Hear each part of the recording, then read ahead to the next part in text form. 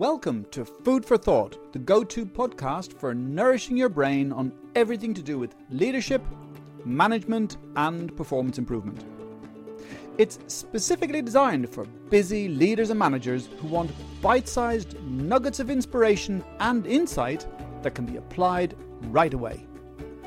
My name is David Clausen and I'm the Director of Talent for Performance and a practitioner in brain and behaviour change. Today, I'd like to talk about understanding empathy because it's a really critical part of success in today's complex environment, both at work and in our personal lives. And it's really interesting that even Darwin said that it's an evolutionary process that has helped humans to become even more effective, because the humans that actually had more empathy within the group and more empathy for their young were able to nurture and help them to grow strong and be more successful as a group and therefore have more offspring. So also in the workplace, it's really important to understand how these different levels of empathy can affect can help us be effective or not in the workplace. Because the first level is affective arousal. That's where we feel intensely the feelings of others, and they can just be a huge charge of emotions within our own system. So if they're upset, we can be upset, or if they're very happy, we can be happy. But we need to be aware that we're not really doing anything with that emotion. We're just feeling it very intensely. And the next level is empathic concern. So that if we have a colleague or if we're a parent and we have a child that's in distress, we can feel that intensity of feelings and have concern about wanting to be and motivated to do something to help that other person. And that can at times actually help us.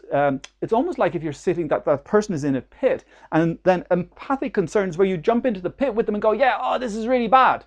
Where actually it can be more useful to have empathic understanding, which is all about being able to say, okay, I see you're in a pit, that's not very good, what do we need to do to help you get out of there, rather than jumping into the pit with them.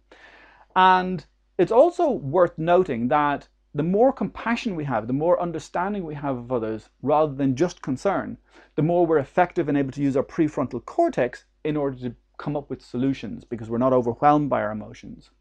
And one other thing that's worth noting is that with regards to empathy, it's difficult to have empathy with ourselves because our brain just never evolved to that degree. So what we need to do in order to be more compassionate with ourselves is imagine that if we've done something that's upsetting, is to say, well, what would you say to yourself as if they were your best friend? What would you say? David, I can really understand you messed up there, and I can understand why you did that. By having that second person concern and understanding, it actually removes a lot of our own personal stress.